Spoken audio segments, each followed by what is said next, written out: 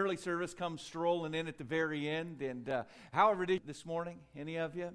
We had a few in the early service come strolling in at the very end, and however it is you made it in, any of you? We had a few in the early service come strolling in at the very end, and however it is you made it in, I'm glad you're here. Most of us lost an hour's sleep last night. I hope you don't make it up during church today, all right? Get a nap this afternoon, and we'll all be back on track tomorrow, but I'm looking forward to sharing this message with you today. I had a phone call not too long ago from a friend of mine that pastors a church in San Diego, good church there in San Diego, and he called me. We were just getting the new year started, and he called me and he said, Steve, listen, we've had these gatherings with pastors in our county. We'll get together for lunch. We'll talk about ministry, and he said, you never come to these meetings. You never come to these lunches. And he was kind of crabby with me about it, a little bit upset with me, and he kept telling me, and you've just never come. You never are a part of these. And I thought, I know that. I would have known had I been there. I knew I wasn't there. This was not accidental. I just had never come, and I knew that. And I thought he was going to go on to say, you really should come so these guys could get to know you. And that's not at all what he said. He said, you need to come because you need friends like this in your life. He said, I think it would be good for you, and you need to be there. And as he was going on and on, I thought as he was speaking, I thought, well, I have friends. I don't need to go to a meeting to have friends, you know. And I thought, frankly, that one more thing to do, I could do without that. I don't need to go to a meeting. And then I was thinking, you know, I'm not sure I like this guy's tone, being just a little bit bossy, you know. And so he kept going, and finally he persuaded me. He said he would pay for my lunch, and they were going to Olive Garden, and I like their breadsticks. And so I said, all right, I'll go. And I remember I went to the lunch that day, and it was a bunch of pastors. How many of you figured out sometimes pastors like to talk? You observe these things? Okay, very good. Well, I'm the exception to that rule. I'm a quiet guy, believe it or not. So we get together for lunch, and everyone's sitting around there talking about building programs and what they're preaching and things that are going on. And I was being quiet. Quiet comes easy for me. I don't have to work at it. It's natural. Never one time in my life has my silence been misquoted. I've learned this lesson, okay? So I was sitting there very quiet, and they're talking. I'm being quiet. And my mind kind of drifted in the midst of all this, and I heard a question, and it just immediately brought me back. The question was, so Steve, what are you learning in life right now? And when I heard that question, I thought, this is exactly why I hate lunches like this, you know? You get around, everyone talks, and they ask you weird questions. And when that question was asked, the answer just came right out. Have you ever just by accident been brutally honest before? I mean, if you'd have been able to think about it, you would have framed it a little bit differently. But in a moment of pressure, and I felt the pressure. I felt uncomfortable, and when that question was asked, the chatter died down, and I felt like every eye was on me. And so what are you learning? And the reality in that moment is I really was learning some things in life. We had just kind of turned the page on a new year, and I was reading a book. I think the title was How to Get Things Done. And as I was reading that book, I thought, I should know this stuff by now at this point in life. And what I was learning and what I said that surprised me was this. I said, I'm learning how much it is I still need to learn. And there's a part of me that thought, oh, great, now all these guys know that I don't know everything, you know? And you guys have long known that, but I had yet to tell this group that I didn't know everything. And I don't know why, it was kind of embarrassing, and in that moment I was just shocked. I couldn't believe I even said that, and it kind of came out sideways, and, you know, I got a few interesting looks my way. I think it can be good for us this morning just to get it out of the way right up front, that none of us knows it all. Let's not put on airs. Let's not play that game, at least in this room. Let's be real with one another and readily admit that we've all got a lot to learn. You see, when Jesus Christ spoke of the Christian life, he used an analogy, and the analogy was of being born again, of being born into his family, and if you're born as a baby. And so Jesus said, when you become a believer, there's a big margin for growth. Even the Apostle Peter, he talked about new believers, how they should desire the word like a little baby would desire a bottle. And so we find this picture, this analogy in the Bible that once we become a follower of Jesus Christ, we've answered the greatest question in all the world, right? We've found the information that changes everything, but it doesn't mean that we know everything. We've entered into the truth, but we don't know all there is to know about the truth. As we have seen the Apostle Paul in the midst of this study in the book of Philippians, he was being held captive in Rome. He wanted to be with this church he loved in Philippi, about 800 miles away, but being under house arrest, he couldn't possibly be there. His heart was with him.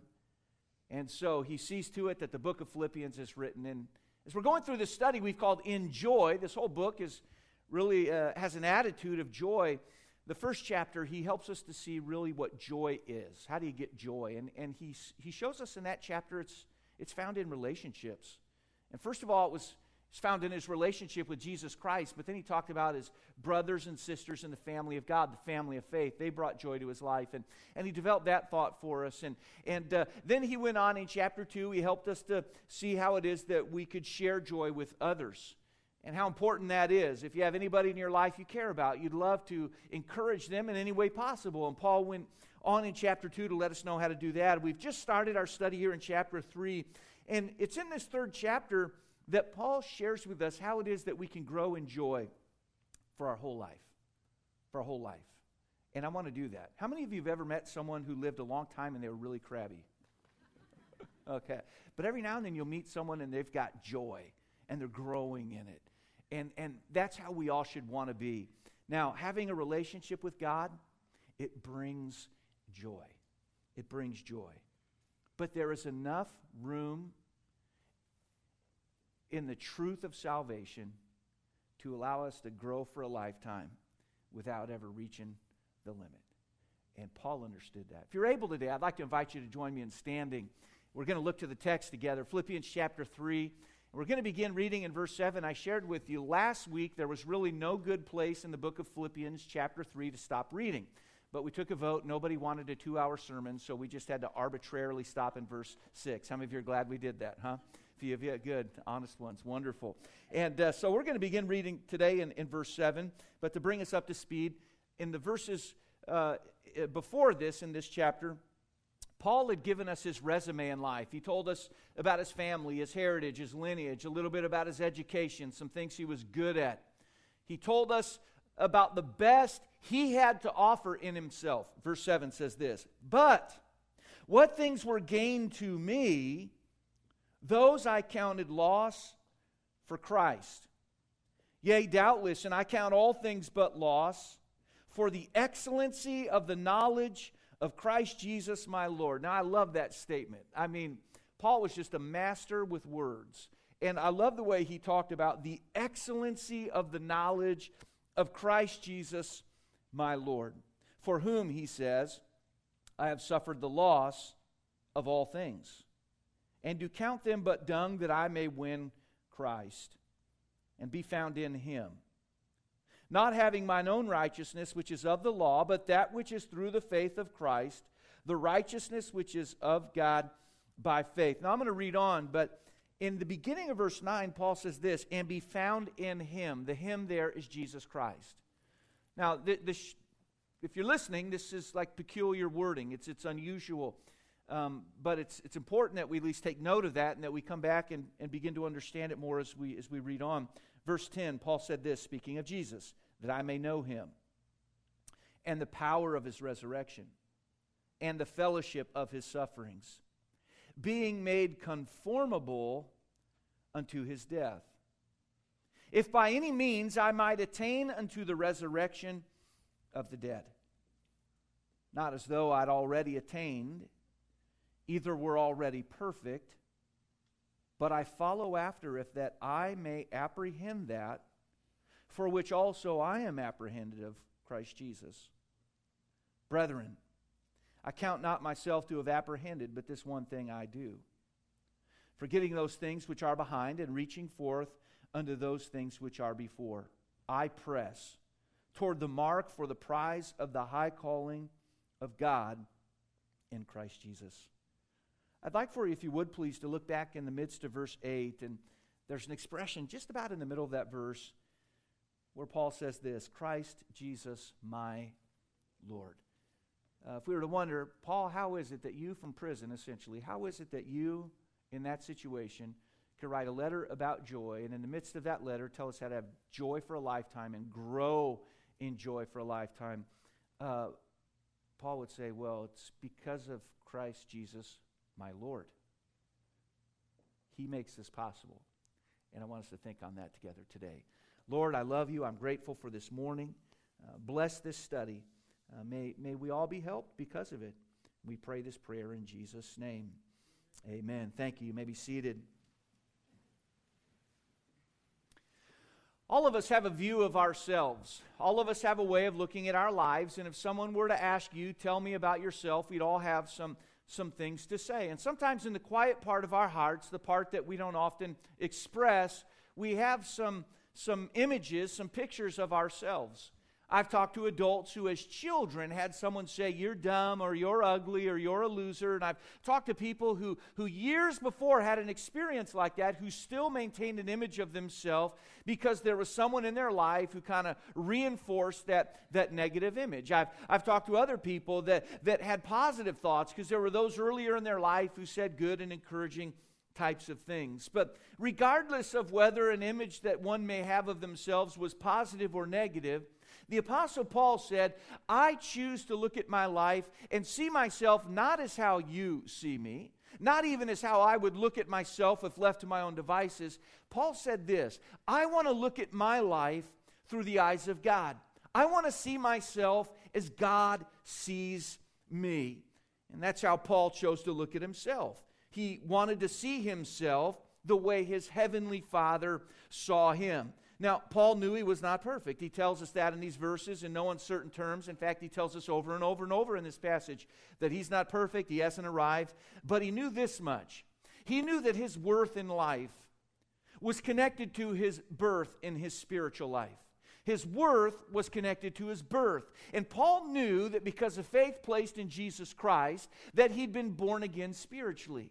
And so Paul looked at himself. He could see any number of things, but when he looked at himself based on what Jesus Christ had done, as he looked at himself through the eyes of God the Father, he had to understand that when he was born again spiritually, he was born into the family of God, and that God the Father is the God of all of the universe. And Paul said, that means I'm a child of the King. And whatever it is that I have going for me or going against me, what I choose to see is the fact that through faith in Christ, I've been born again. I'm in God's family. That was his heart. That was his understanding.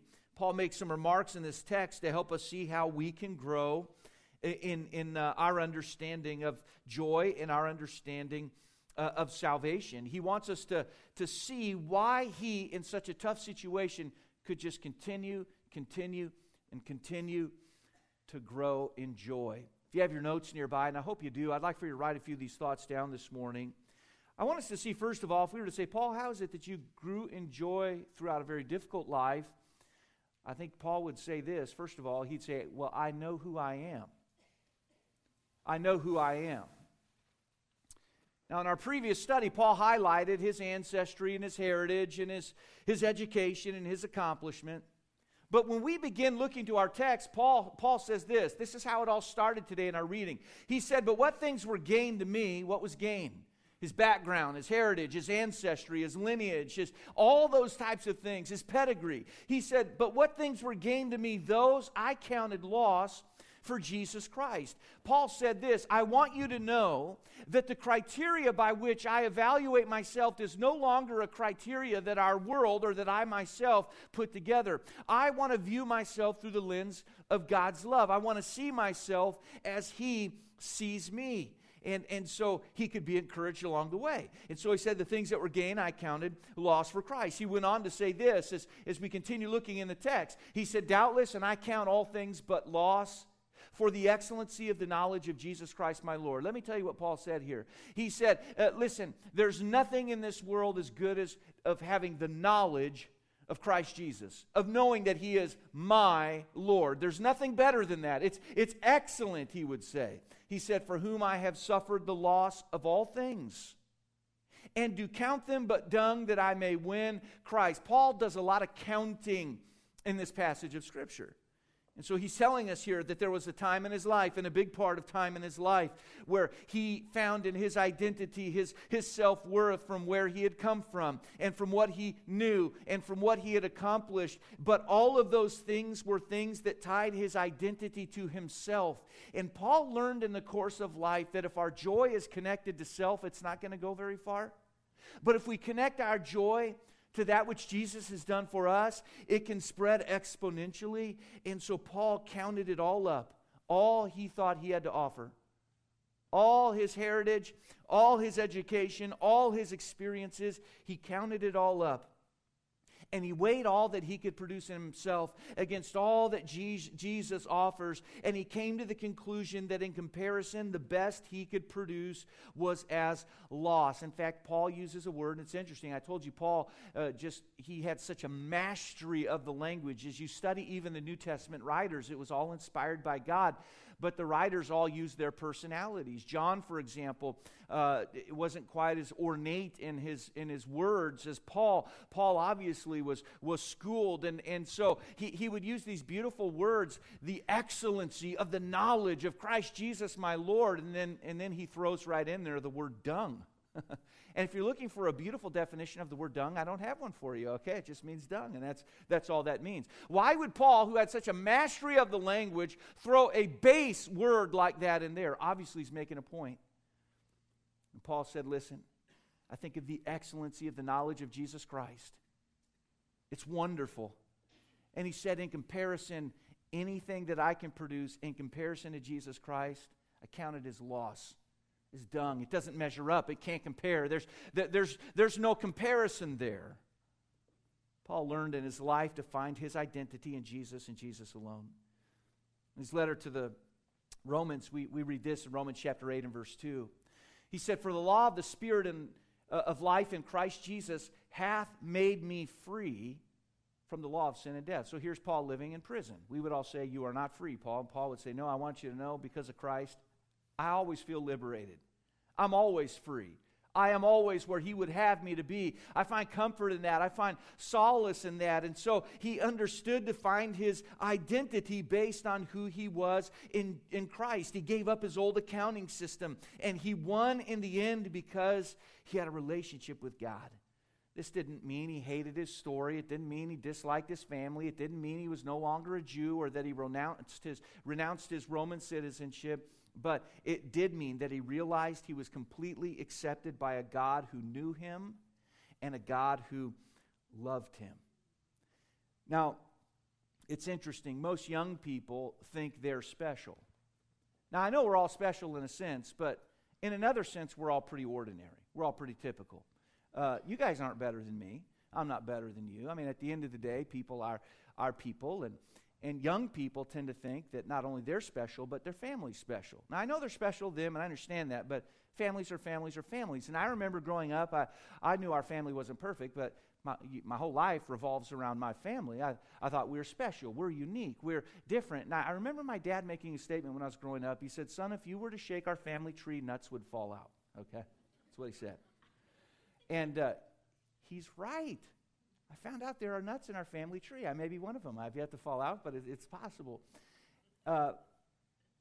It would be foolish of me to find pride in my family. I didn't do anything to become a part of my family. I was just born.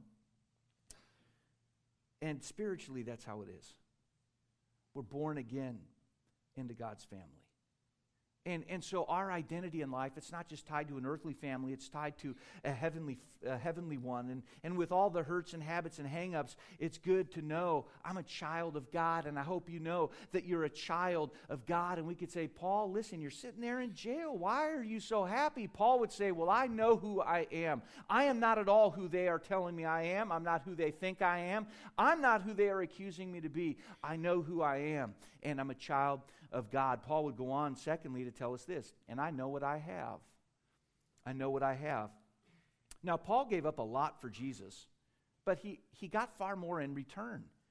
If we were to go on in the passage in verse 9, he helps us to understand some things. He said this, he said, and be found in him, that is in Jesus, not having mine own righteousness, you'll remember that was loss. He said it's dung. All right, not having mine own righteousness, which is of the law. Now, of the law, what's that all about? The Mosaic law. Paul was a Pharisee. He was a teacher of the law. He knew the law. And Paul said, I've tried to get my own righteousness. That's called self-righteousness. He said, I've become self-righteous by keeping the law. He goes on to say this, but that which is through the faith of Christ, the righteousness which is of God by faith. Paul said, I want to be found in Jesus, so that I can have His righteousness, because any righteousness I produce is self-righteousness, and that just doesn't get the job done. Self-righteousness is no good. And so he said, I want to have the righteousness that comes with Christ. Now, I don't want to sound irreverent today, but I want you to imagine, if you could, putting on a suit that was Jesus Christ. Now, just work with the word picture.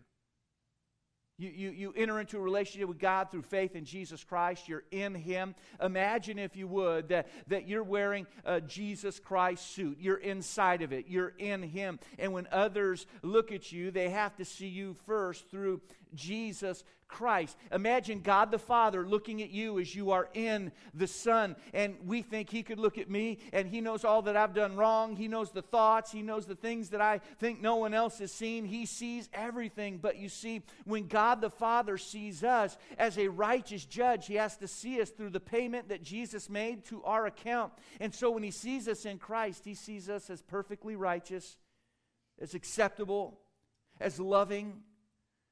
And Paul realized in life that self-righteousness is full of holes, but when you're in Christ, it's like a bulletproof outfit. The hurtful things still come, the difficulties still come, but they need not stick when you know what you have. Now, what did Paul have? He had the righteousness of Jesus Christ. We find that in that verse, but he went on to let us know that there were some other things that he had. He had a personal relationship with Him. I mean, just listen to this word. This is Paul. He said this, that I may know Him. You say, I want to know Jesus. I want to know Him. And what's interesting to me about that is the fact that Paul had met Jesus. But he was saying this. Please hear me. He was saying, I don't want to just know Jesus in some institutional way. I don't want to know Jesus in a book learning type of way. I don't want to know Jesus in some religious type of a way. I don't just want to know of Jesus what I hear the pastor say, or the small group teacher say, or the other brothers and sisters in Christ say. He was saying, I want to have a personal, intimate, close, and growing relationship with God the Son, Jesus Christ. He had a personal relationship. He goes on in that same verse to let us know he had fellowship with Jesus. All right, after saying that I may know Him, he goes on to talk about the fellowship of His sufferings. Now, this is what Jesus wants us to know. It was personal.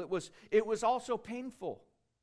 He said, I want to know Jesus really well. And most people say, that sounds great. But Paul said, I want to fellowship with His sufferings. In other words, he said, I want to know what Jesus loved, and I want to know what He didn't love. And I want to know what brought joy to His life, and I want to know what brought pain to His life. And Paul said, I want to be personally acquainted with the very things Jesus suffered for.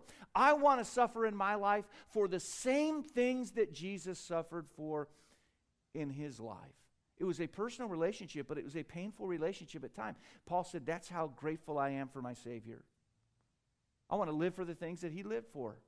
And I want to suffer for the things that He would suffer for.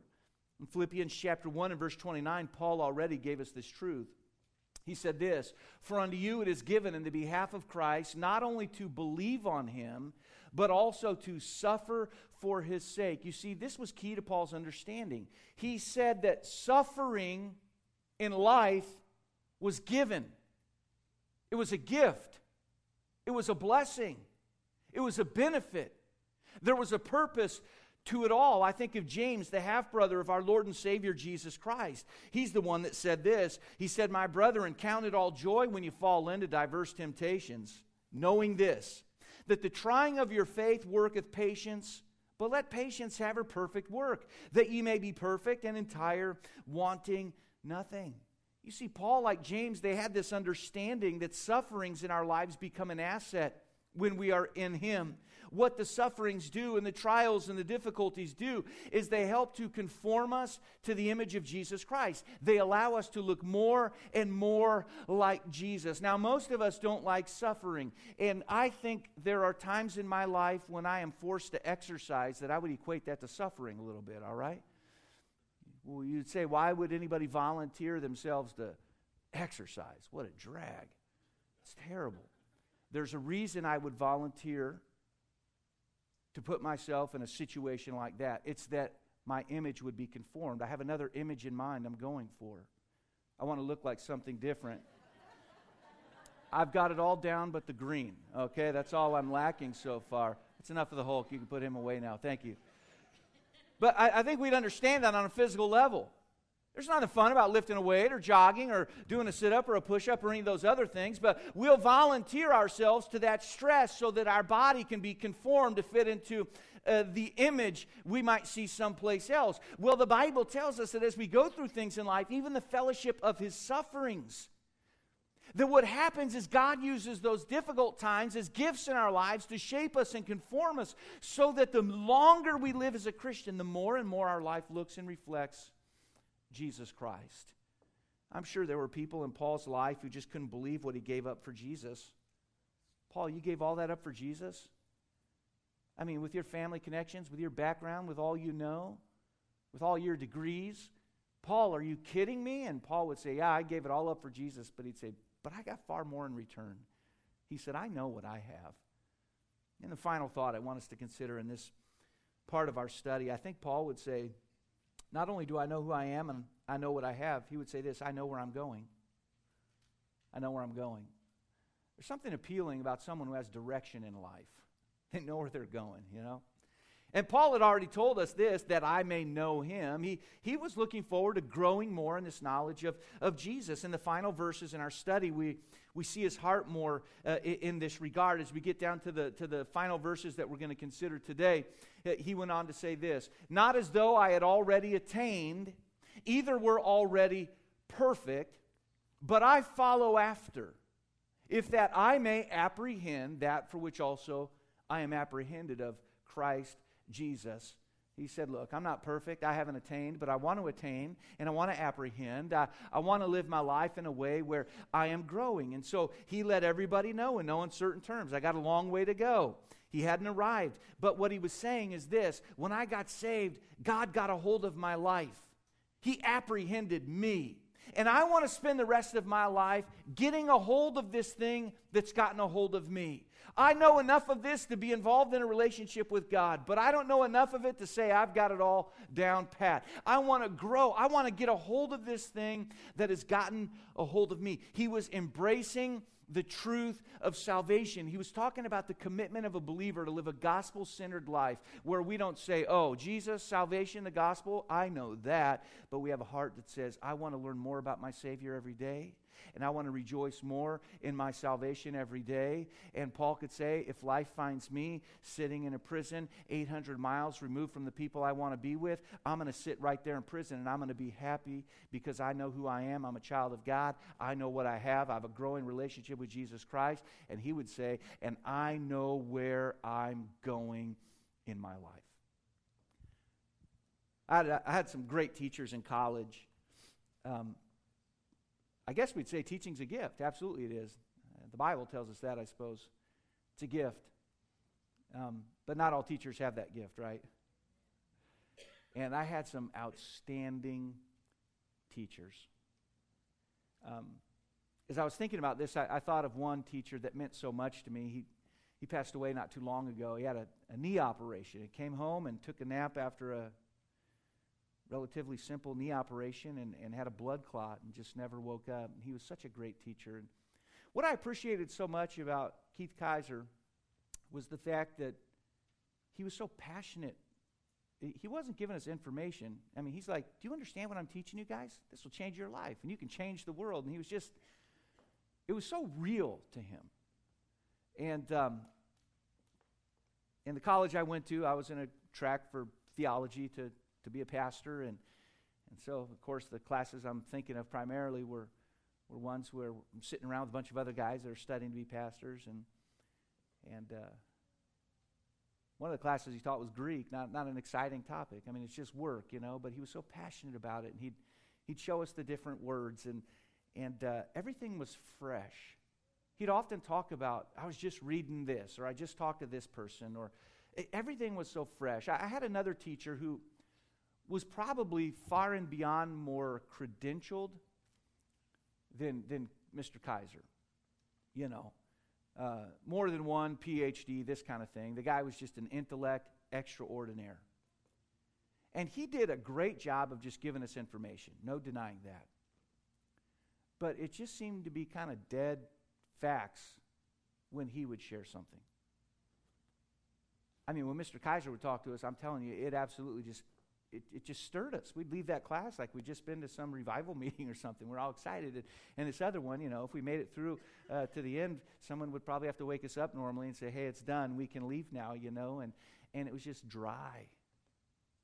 He knew a lot of stuff, but just very little passion.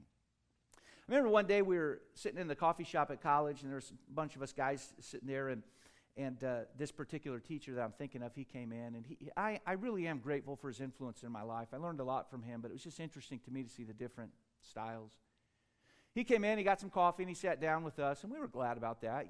Here's the professor among the lowly plebeians, the students, and so we thought we'd ask him some questions. And we knew some things about college. We knew you really don't go to college to learn stuff. You go to college to learn how to learn stuff. It's really not about what you know. Most people, when they get done with college, are kind of bummed out. They still don't really know anything, What you learn is how to learn. And we kind of had that understanding. And so I remember talking with this man and asking him about his personal study habits, about what he was doing in life to still learn and grow. And I remember he made a statement, and this is what he said. He said, when I was a young man, I dug really deep wells, so I don't have to dig much anymore. And that sounded really good, and it was kind of a poetic way of saying, I'm smart enough. I know enough. I did the work. I mean, I got so many degrees and credentials after my name, you wouldn't even add them all. It's ridiculous how many accolades I've received. I know so much that I just no longer really need to learn anymore. Did you know I've learned in life there's always more to learn in life? We just never get to that point where we can say, hey, look at me, I've got it nailed down. And that's especially true in our spiritual lives. And one of the great enemies of joy, please hear me, one of the great enemies of joy in your life and in mine is when we get a complacent mindset because we think somehow we're better than we are, and we know more than we know, and we think we've become a self-professed expert, and that complacency sinks in, and we lose the joy of our salvation. Not only do we not know the answers, but many times we don't even know the questions. And I love Paul's attitude here.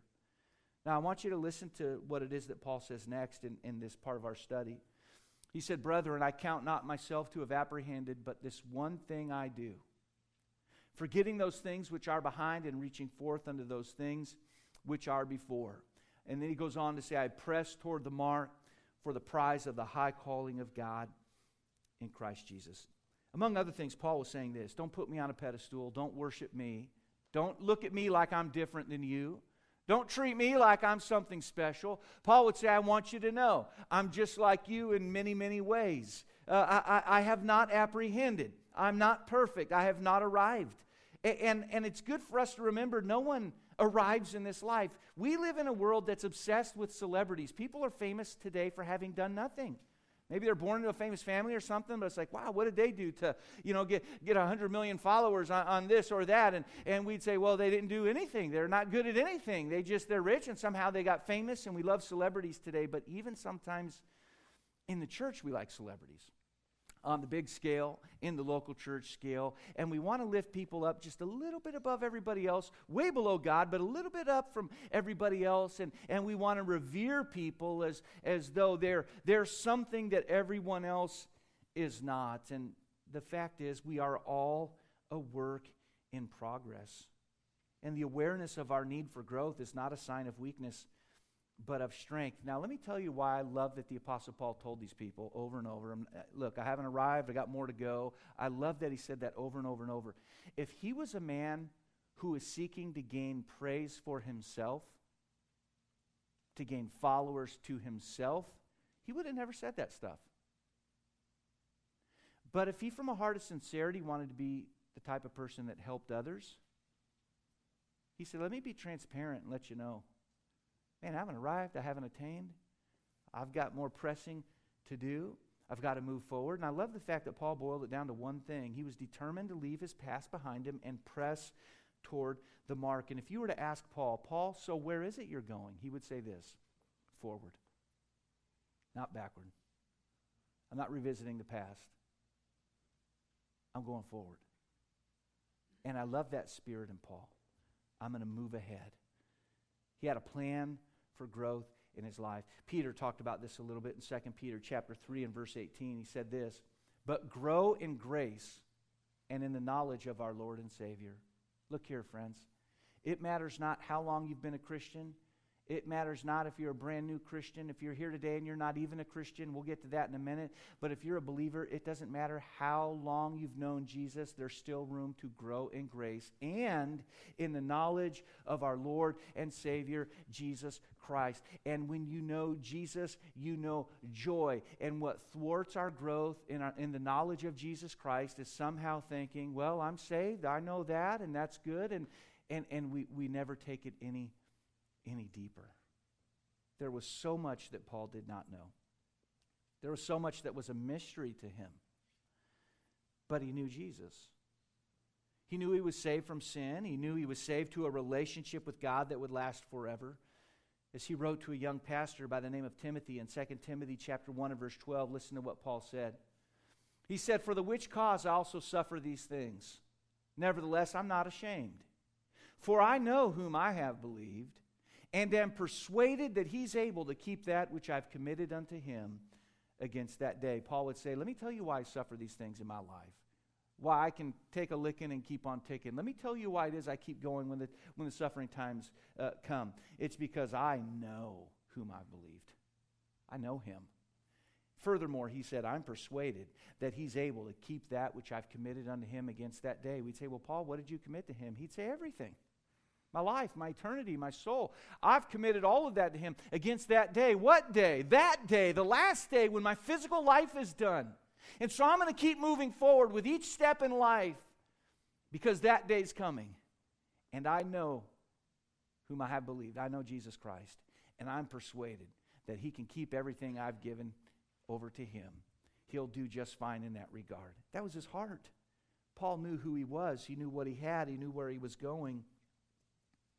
But he also knew that when that day came, that's when he would step from physical life. And in a sense, the moment someone accepts Christ, they've entered into eternal life. But he knew that time would come where he'd kind of cross that threshold into life eternal. He understood that. And as he thought of eternity, it gave him great perspective and clarity in this life. In 2 Corinthians chapter 4 and verse 17, Paul adds this. He said, our light affliction, which is but for a moment, worketh for us a far more exceeding and eternal weight of glory. Now, I think the question Paul would say you've got to nail down if you have any desire in your life to grow in joy would be, do you know for sure that you have eternal life through Jesus Christ? Now look here and we'll be done in just a moment. Often I'll ask people, do you know for sure if you were to die today that you'd go to heaven? How many of you heard me ask that question before? What I love about that question is it just cuts to the heart of the matter. You know, it's the old country expression, plain talk is easily understood. I think that statement really it cuts to the heart of the matter. It was that statement that kind of brought me to my spiritual senses where I had to be confronted with that. Man, when you put it that way, if you were to die today, do you know for sure you'd spend eternity in heaven? And I've asked many people that, and the response has been, well, no. And some have said, well, I don't think you can know.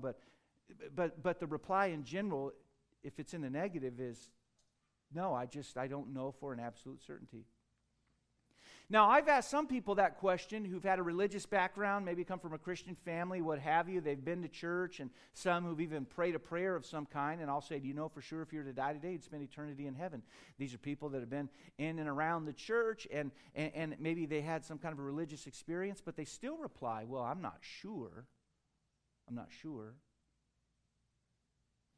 The Apostle Paul would say this today.